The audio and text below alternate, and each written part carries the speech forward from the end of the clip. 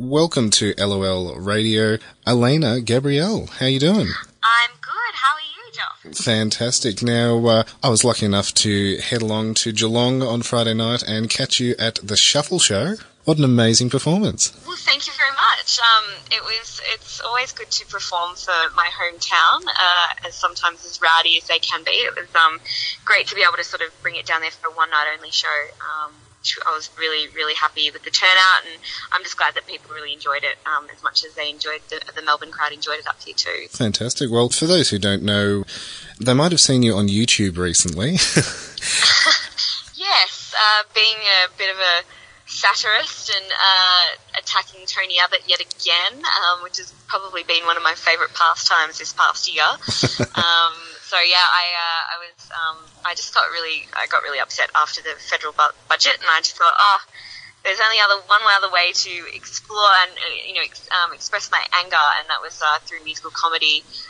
So I filmed a follow-up video to my original one, which was How Do You Solve a Problem Like Tony Abbott, and then I decided to film and record one called Tony's Favourite Fibs, to the tune of my favourite things from The Sound of Music. So, and it's been really greatly widely received, and I'm just happy that everyone's enjoying it and enjoying a bit of comic relief during this very stressful time. Bleak time.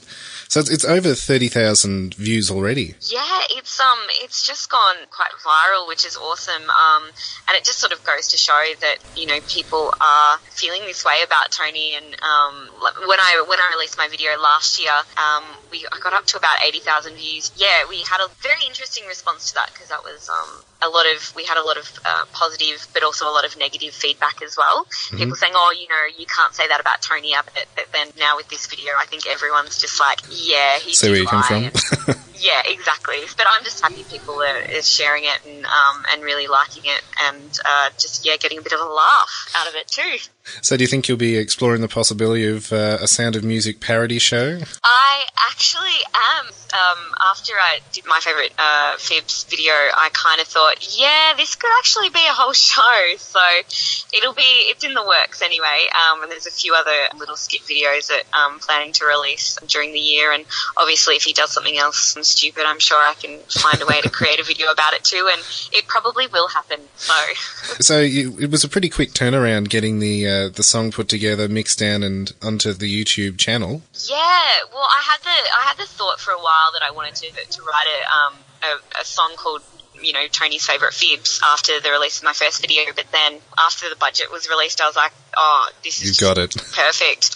So I was writing it for a couple of days, and then I recorded it on the Saturday. We filmed it on the Tuesday. I was up till 5 a.m. editing of the movie on the Tuesday night, and then released it on the Wednesday afternoon. So yeah, pretty quick turnaround, because I suppose with these things you sort of got to keep on it, and if you let it go for a little bit too long, people just sort of forget about it, and they're not in the forefront of their mind. So yeah, it was a pretty quick turnaround. And you got to perform it live on Friday night?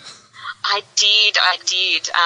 It was good. It's good to be able to perform it live, and I also performed it again on Saturday night. I was doing a fundraiser in Thornbury, which was great too, and I had a really good response. And yes, and fingers crossed, I'm hopefully going to be able to perform it at the March Australia March, which is going to happen in the end of August. So should be awesome too. Yeah, so as I was saying, you did perform it Friday night as part of, well, not as part of the Shuffle Show, but kind of a finale. Yes.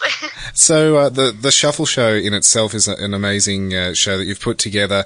You and Grant have formed the perfect I-team. Yes. Do you want to take us through the Shuffle Show? Yeah, absolutely. So I guess me and Grant met last year on a chance encounter at Brunetti's in Melbourne, of all places, and we sort of realised that a lot of we both come from a musical theatre sort of background, and we both love cabaret, and yeah, we sort of got together and we're starting to put together a show for the comedy festival. We had no idea what we were going to put together, and we sort of started going through our repertoire, and I have sung my diva medley I did before, and he's also written his beauty mix. So we kind of realised that we were both very into writing medleys and doing that. So we thought, hey, let's just create a show with medleys, and then it sort of turned into this parody of the Apple Store and all that sort of stuff. And it's just kind of one of those shows that you don't really know what to expect. You know, our tagline is 1,000 songs in an hour, and then people sort of just assume that's just what they're going to get, but then there's a whole other sort of subplot to it as well, which is lots of fun. I must admit, it's lots of fun to be able to play those characters. And it's amazing, as you say, with the mashups, just the great links that you had between, for example, the weather medley of all those tunes. How did you go putting together a mashup like that? We sort of came up with a lot of different ideas of different mashups because we, again, sort of wanting to tell a story through a mashup and not just doing a mashup for the sake of doing a mashup. So we basically were writing a list of different songs, and so we came up with the 4-play mix, and then I know Grant really wanted to write a medley about Melbourne weather, and I said, that's a great idea. So we basically just sort of came up with, we list down a whole list of songs that mention weather or something to do with, hot and cold and all that sort of thing, and then basically, look up the chords and the charts, the tab charts, and basically then create a way of putting it together and transposing, and it's a lot of work, but it's definitely worth it in the end. It certainly pays off, because there was one tune there in particular I thought, you haven't included Fat Bottom Girls, and then towards the end, whammo, there it was. Yes. I think that's sort of the thing as well. You sort of, when we're writing these medleys, we don't always want to do the ones that automatically come to people anticipate straight away. Yeah. Yeah, exactly. So when we can write them, we sort of tend to try and incorporate lots of different music, and I think that's why our show is not just aimed at sort of one generation. It's definitely, all across different generations, because we incorporate opera, we incorporate rap and rock and like classical through to, pop and, so lots of different styles of music that a lot of people can respond to. It was many, many different styles. You and Grant, the harmonies were fantastic. Oh, thank you. And I did get to see another side to your performance, which was not only singing, but burlesque. Yes. So it was, that's sort of where I've come from, cabaret, and then I moved into burlesque and burlesque emceeing. It's funny, I don't actually ever say I'm a burlesque performer, because I guess I do more, comic burlesque, but then again, a lot of burlesque came from that parody and satire back, especially in the early 1900s in America. That's where it all sort of started, in the vaudeville variety shows. So I fell into burlesque through cabaret, and I just love it. It's a great sort of feeling to get up on stage and tell a funny story, or to make a social statement, and then part of that is taking your clothes off, but it's more about sort of making people laugh in the process as well. And I guess using female body, or using your body as an art form as well, incorporating lots of different things with it as well. So yeah. Well, there was certainly a very happy gentleman 2 rows behind me who got to turn the iPod shuffle on and off. Yes. As part of the show.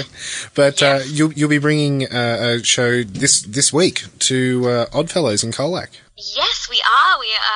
We're going to, me and 3 other performers are going to be hitting up Colac on Friday night, which I'm really excited about, because I've done a lot of shows, a lot of regional shows before, and they always go down such a treat, because I think people don't really know what to expect, but here in Melbourne we've got such a high calibre of performers, and especially the ones that we're bringing down to Colac on Friday night. I've got the director of the Australian Burlesque Festival, Dolores Daiquiri. I've got another director of a Maison Burlesque School here in Melbourne, which is Poppy Cherry, and another performer, vaudeville and hula hoop circus performer, Clara Cupcakes as well. So these are performers that have been travelling around Australia performing, and to be able to bring them to Colac, I'm really excited, because I know everyone's just going to love it. Great. So tickets are available at Oddfellows? Yes, at Oddfellows, and we'll be tearing up the stage there on Friday night, and I'm sure it'll be a very naughty and debaucherous evening.